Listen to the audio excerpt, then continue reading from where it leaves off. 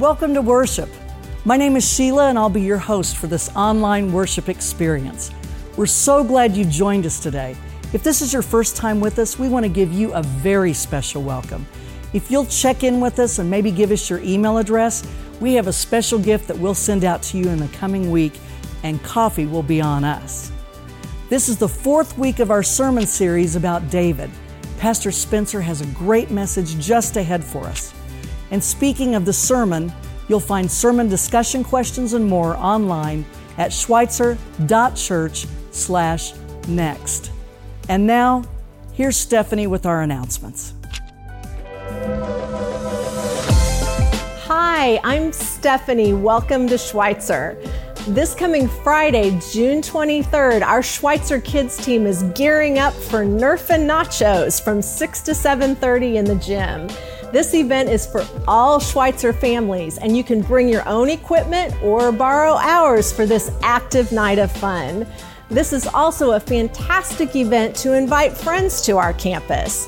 You can find out more at schweitzer.church/kids or by stopping by the Blue Booth today. Sunday afternoon on June 25th from 2 to 3:30, we're hosting a writer's workshop for all of you who are writers or all of you who are aspiring to be writers. This will be a fun afternoon together that we're calling Sundays and Shorts. We'll hear some short stories, enjoy some ice cream together, and inspire one another. You can find out more online at schweitzer.church/writers. As you look around the beautiful Schweitzer campus this summer, you'll see plants and produce growing everywhere.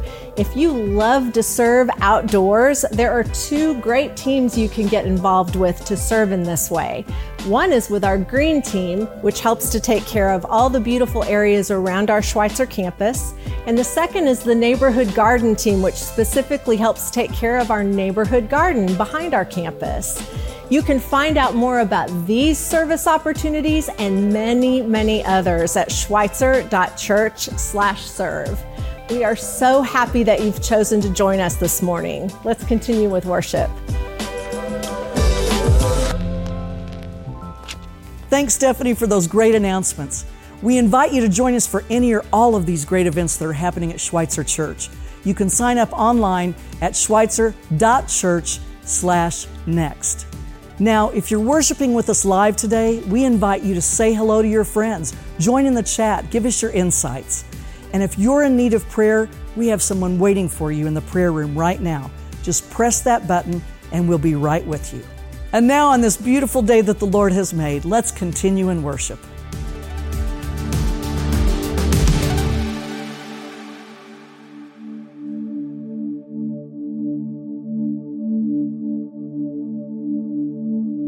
When the best of me is barely breathing, when I'm not somebody I believe in, hold on to me.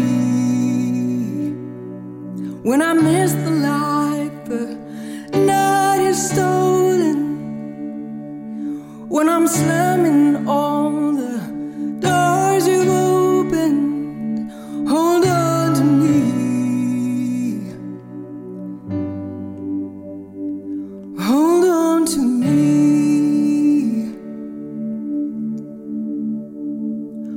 Hold on to me when it's too dark to see you. When I am sure I haven't reached the end.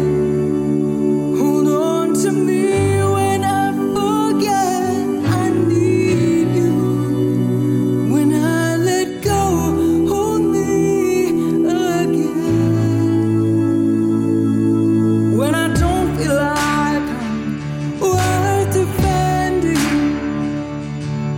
when I'm tired of my pretending, hold on to me. When I start to break in desperation, underneath the weight of expectation, hold on to me.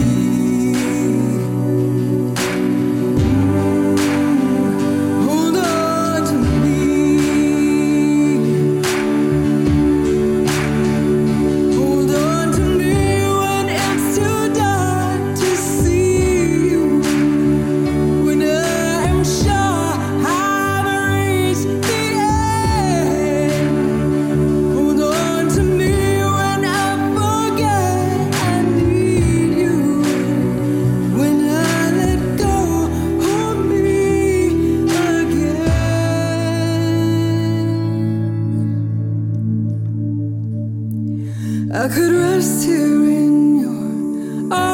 forever. 'Cause I know nobody loves me better. Hold on to me.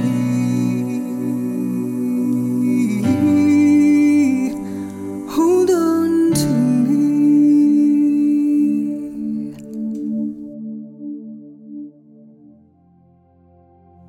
As we come to this time of prayer, I invite you to join me as we go to our Heavenly Father. Let's pray. Holy God, we praise you for who you are. We thank you for the blessings you give to each one of us every day of our lives. We have to admit, Lord, that sometimes we forget to say thank you. And so we want to come to you today and praise you just for being here with us. God, you have blessed us with so many things, and among those are the gifts of friendship. As we pray together today, we want to thank you for friends that you have placed in our lives, for our tribes and communities that lift us up in various ways when we're joyful or when we're sorrowful. We thank you, God, for people that walk with us, walk alongside us throughout our lives. Those are such wonderful blessings, God, and we pray that we might be the kind of friend that does that for others as well.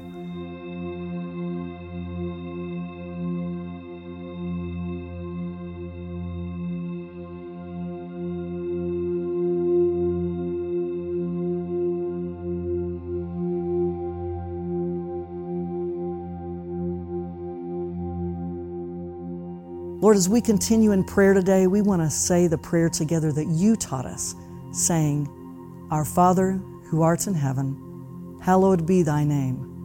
Thy kingdom come, thy will be done on earth as it is in heaven. Give us this day our daily bread, and forgive us our trespasses as we forgive those who trespass against us. And lead us not into temptation, but deliver us from evil. For thine is the kingdom, and the power, and the glory forever. Amen.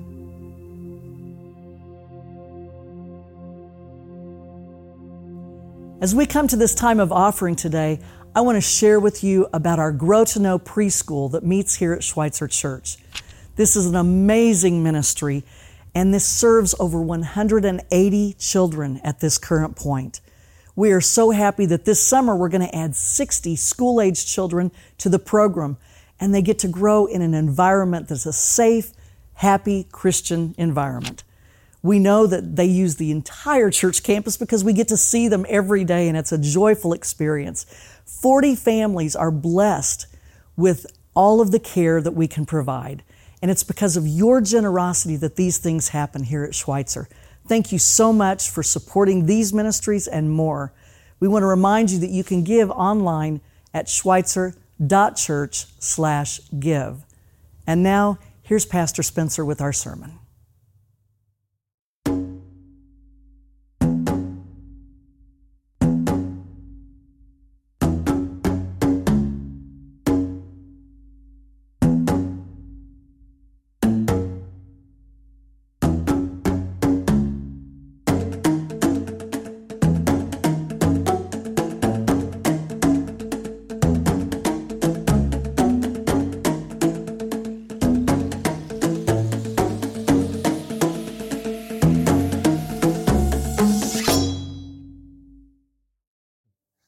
Well, friends, welcome today. My name is Spencer. So glad that you're here with us. Today is part 4 of our series that we're on all summer long as we look at one of the most important and influential people in the whole Bible, and that is King David.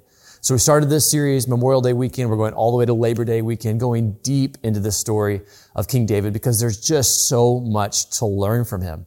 Now, today's going to be a little bit different because we're not going to be sticking to the timeline in the same way as we have in some of the other weeks and as we will going forward. Instead, we're going to do is lift up one person who is just incredibly important in David's life and look at this friendship that he has with Jonathon. This is a legendary, famous friendship between David and Jonathon. You think about the dynamic duos. This is them, David and Jonathon. It's Batman and Robin. It's Woody and Buzz. It's John and Paul. I mean, the Beatles there. It's Patrick and Travis. You know that one. It's just a dynamic duo where without the other one would David have been who he becomes. And so Jonathon is just an incredibly important person in David's life. And so we're going to kind of jump through the timeline because I want to paint the picture of this friendship. And then as we then go through this, we'll also lift up some of what the Bible teaches about friendship and how important and how it is that we grow in this in our lives.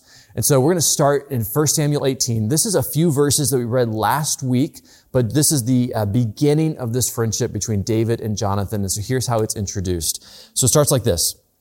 Chapter 18, verse 1 says, David had finished talking with Saul. That's right after the battle with Goliath. So they're like on the battlefield. David talks with Saul. You can imagine him with a sling in his hand and Goliath's head in the other hand. They're having this conversation, but that's done. And right after that happens, like right after that, it says, Jonathon became one in spirit with David, and he loved him as himself. From that day, Saul kept David with him and did not let him return home to his family. So he's serving in King Saul's court. And Jonathon made a covenant with David because he loved David as himself. Jonathon took off the robe he was wearing and gave it to David along with his tunic, even his sword, his bow, and his belt. And so Jonathon is the son of King Saul. Jonathon is the crown prince. And so as he's taking off this robe and giving this to David, he's taking off his royal robe. Essentially what he's doing is he is handing the throne to David, the crown to David. Because Jonathon recognizes that the Lord is with David and that he is set to become the next king. Now, Saul also recognizes this. And Saul's reaction is very different than Jonathon's because Saul's reaction is jealousy and hatred and anger and fighting against David. And so David, therefore, goes on the run for years as Saul tracks him down. And so we move forward in the story, and this is what happens. The famous friendship between David and Jonathon, it gets tracked through this period of David's life where he is in just an incredible danger. So we go to chapter 19. Saul is after David. He's jealous. He's trying to kill him. Chapter 19 opens like this. Saul told his son Jonathon and all the attendants to kill David. But Jonathon had taken a great liking to David and warned him, my father is looking for a chance to kill you. Be on your guard tomorrow morning. Go into hiding and stay there. I will go out and stand with my father in the field where you are. I'll speak to him about you and will tell you what I find out. Jonathon spoke well of David to Saul his father and said, let not the king do wrong to his servant David. He has not wronged you, and what he has done has benefited you greatly. He took his life in his hands when he killed the Philistine. The Lord won a great victory for all Israel, and you saw it and were glad. Why then would you do wrong to an innocent man like David by killing him for no reason? Verse 6, Saul listened to Jonathon and took this oath.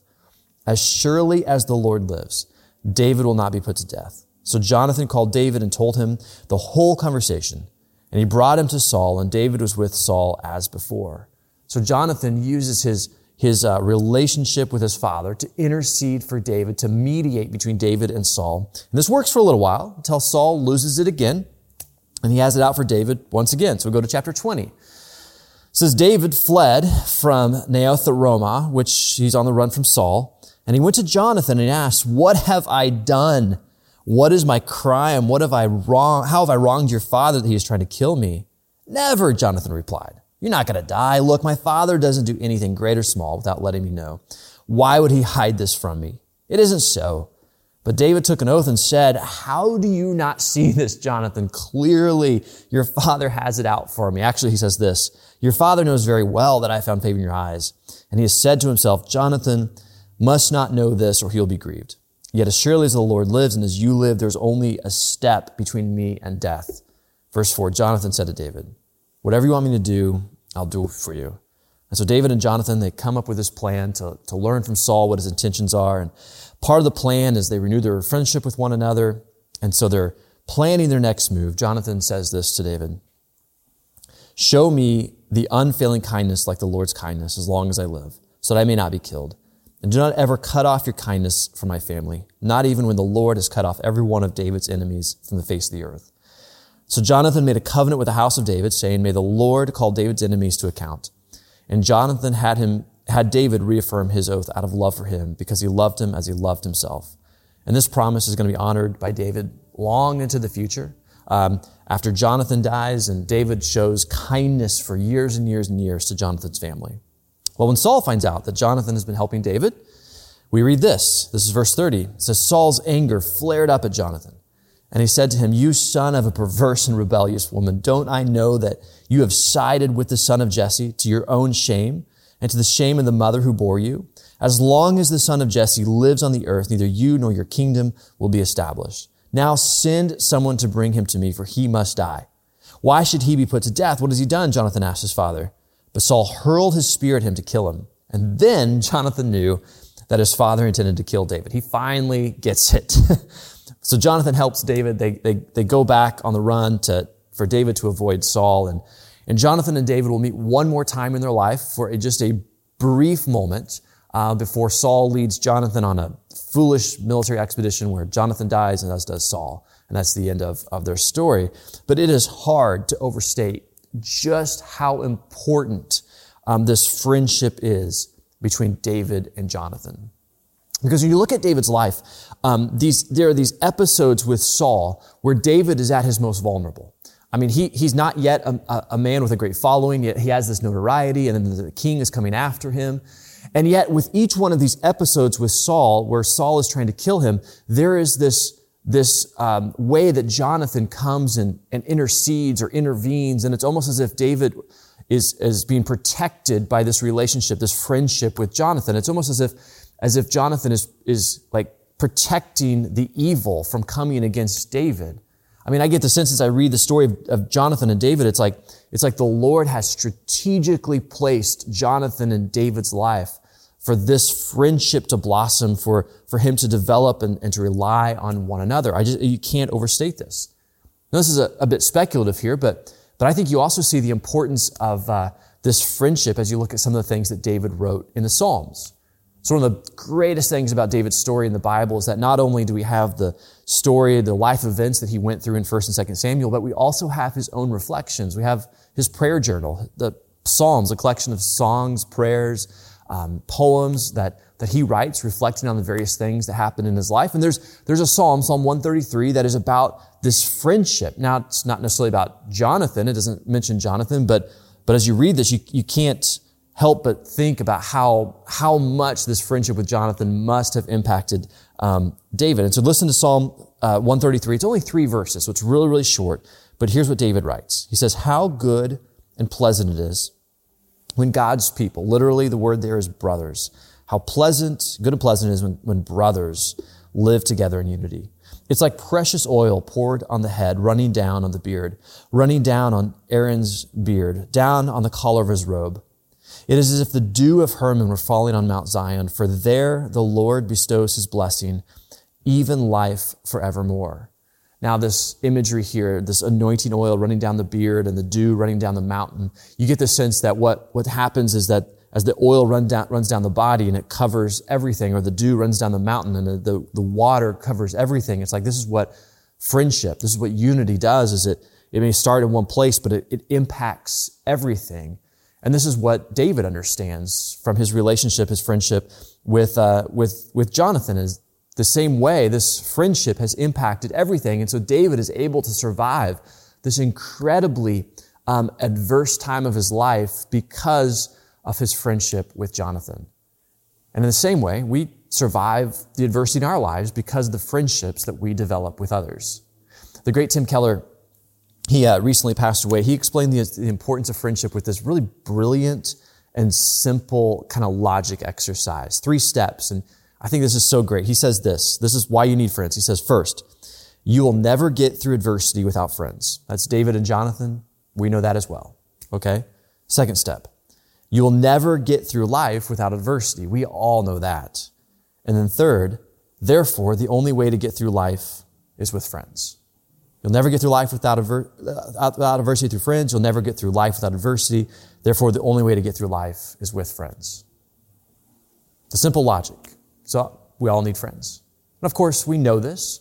And this is also what the Bible teaches us. The Bible says things like this, Ecclesiastes chapter 4. 2 are better than 1, because they have a good return for their labor. If either of them falls down, one can help the other up, but pity anyone who falls and has no one to help them up. Or I think about what we read in the Proverbs 17. A friend loves at all times, and a brother is born for a time of adversity. Proverbs 27 verse 6, wounds from a friend can be trusted, but an enemy multiplies kisses. Proverbs 27 verse 9, perfume and incense bring joy to the heart, and the pleasantness of a friend springs from their heartfelt advice. Proverbs 27:17 is iron sharpens iron. So one person, one friend sharpens another. Now, I know this sounds obvious to say we all need friends, but however obvious this is, it's also pretty countercultural.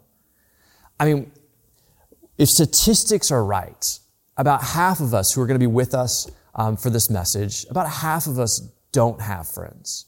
And so we read these verses in the Bible, we see this incredible friendship between David and Jonathon that meant so much to them. And yet for ourselves personally, about half of us don't have anyone like that in our life. That's what statistics would tell us. And statistics would also tell us that not only do we not have these people in our life, we're also not making any effort to develop those kinds of friendships either.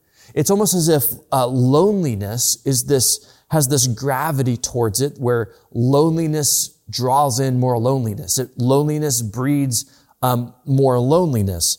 And this loneliness that so many of us live with in our life, this epidemic of loneliness that people talk about, having devastating effects in our lives.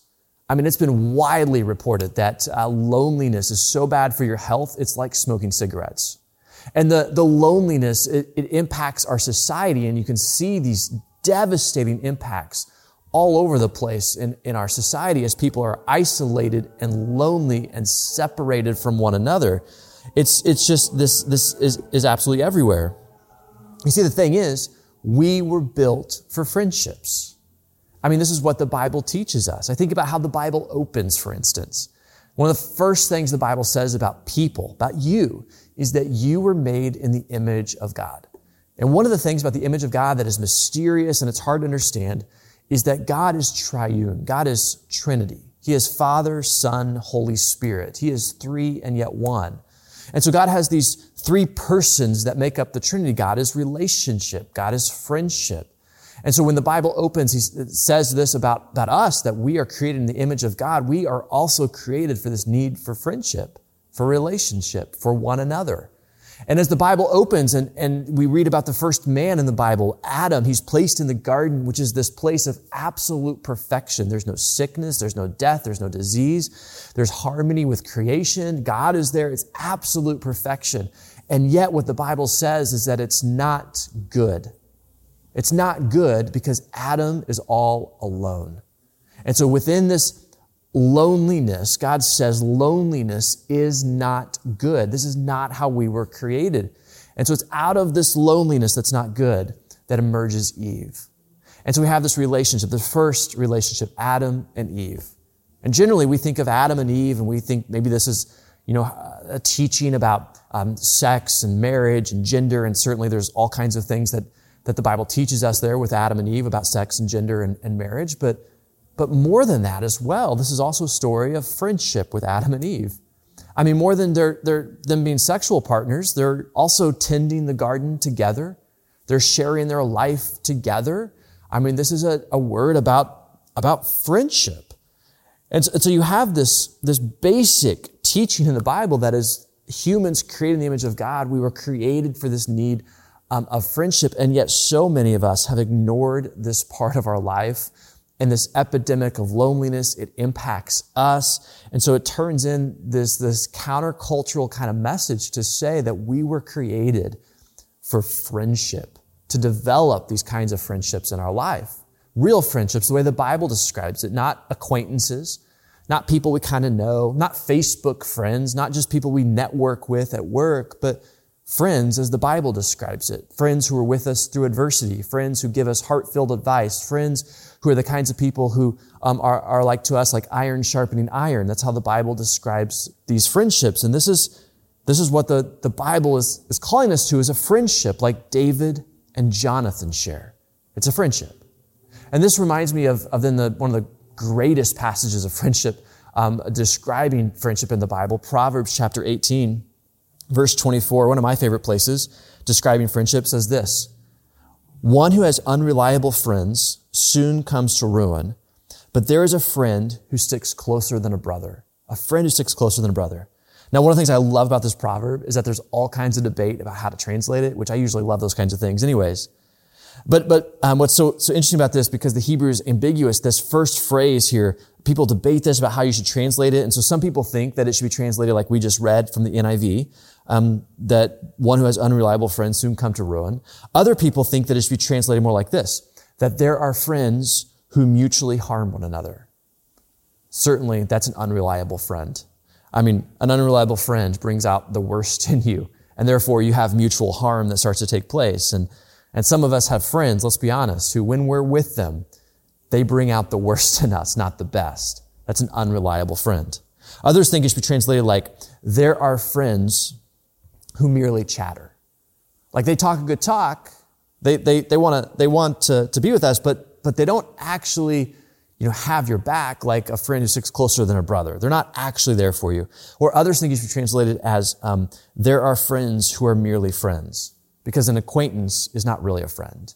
Someone you network with is not really a friend. A Facebook friend is definitely not really a friend. But on top of all of those things, there is a friend who sticks closer than a brother. And this is what we see with David and Jonathon. In fact, this friendship between David and Jonathon is so strong, it also makes me a little bit uncomfortable. I don't know if it does for you, but it makes me a little uncomfortable. What makes me uncomfortable is that Jonathon is willing to sacrifice so much for his friend David. I mean, think about all that Jonathon is willing to sacrifice. He puts his own life on the line, for one. He confronts his father, so he risks that relationship. And then he's also ultimately willing to give up the kingdom, his own glory, his own wealth, his own prestige. He's willing to lay that aside for his friend. Now, if you're like me, and you're probably thinking to yourself, wait a second. Jonathon's willing to give up all of that for his friend. Does Jonathon just have really bad boundaries? Is David manipulating him? Is David taking advantage of him? Why would he be willing to give up so much for his friend? What is David doing back for Jonathon? What's happening here? And we think that because in modern life, that's not what we do for our friends. I mean, in modern life, if we have a goal and our friend gets in the way of our goal, well, we choose our goal over our friend. There's lots of companies with stories like that. Or in modern life, we approach relationships, really all relationships, but friendship especially, with this view of a lens, you might say, a lens of what we would call scorekeeping. And scorekeeping is really, really simple. An idea, we all do it. Maybe you don't, but I know I do, especially when I'm not at my best. Scorekeeping is a really simple idea where you just have a mental score. You don't show this out loud, but a mental score of, who's done what.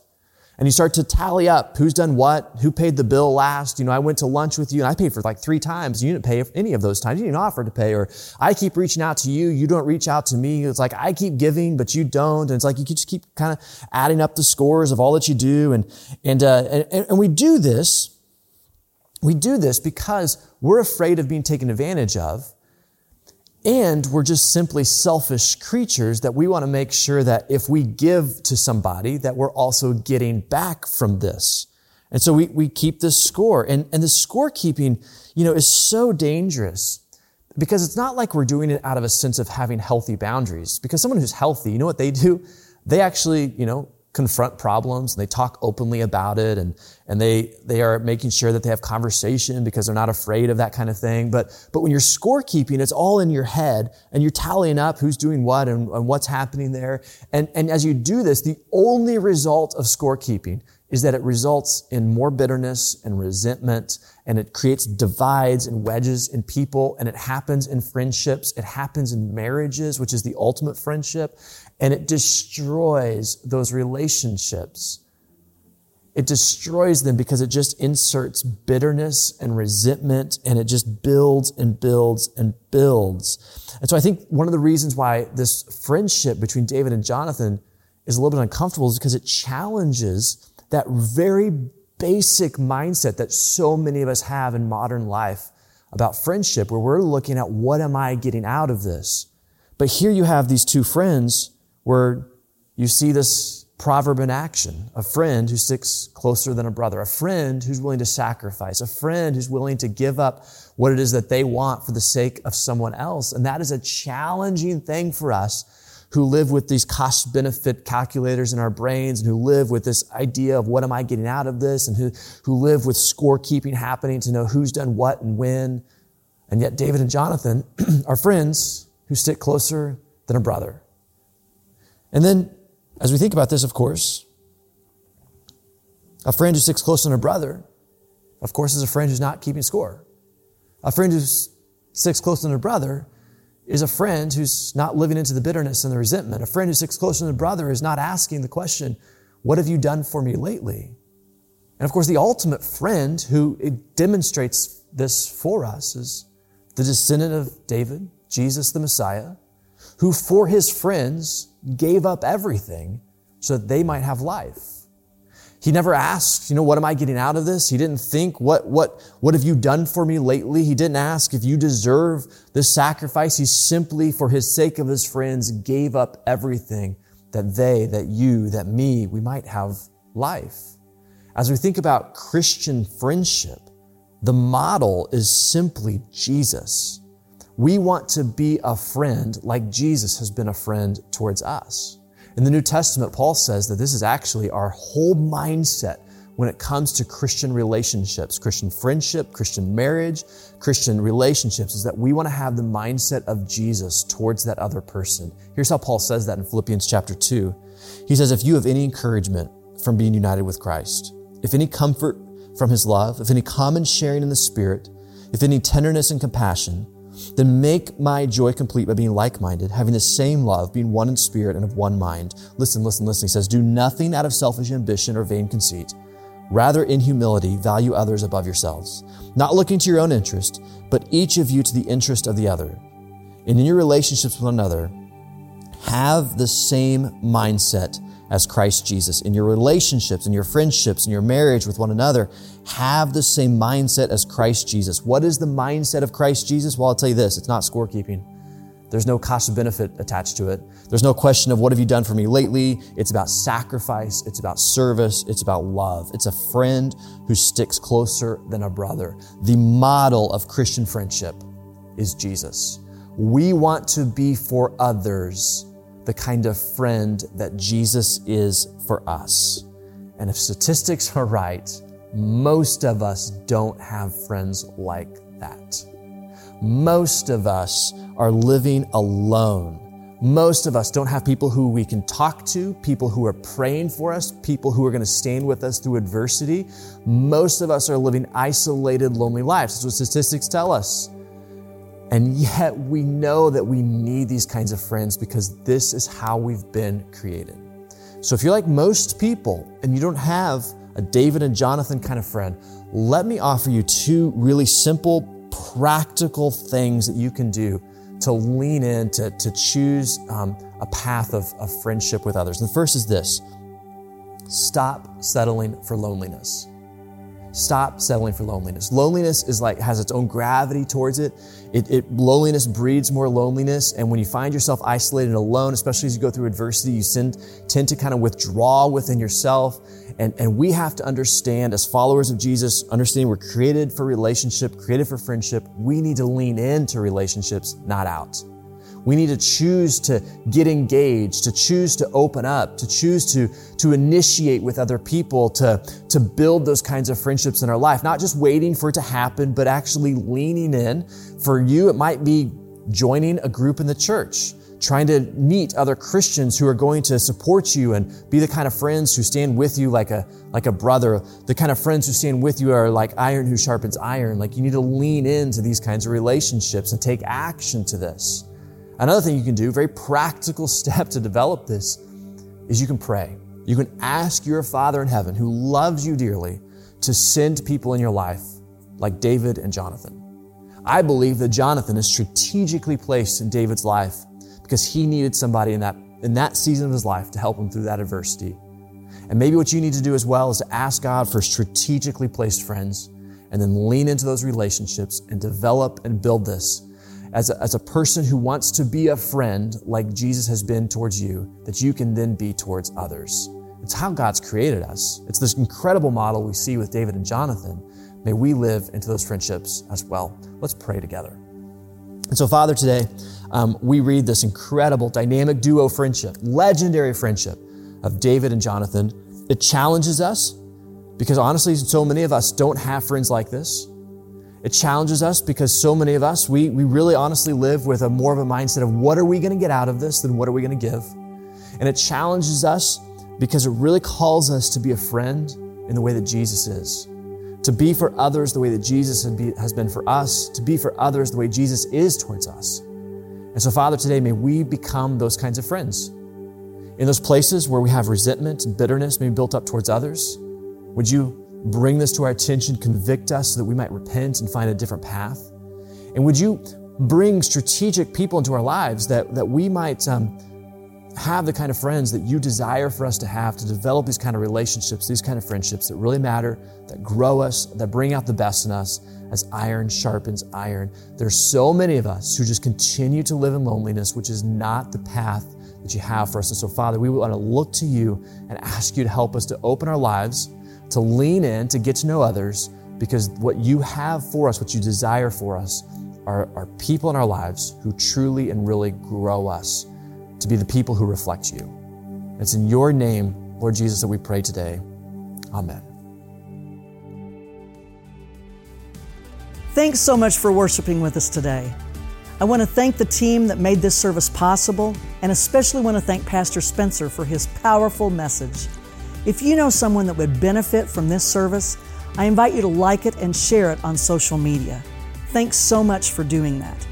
And now I invite you back for next week, week 5 of our sermon series on David.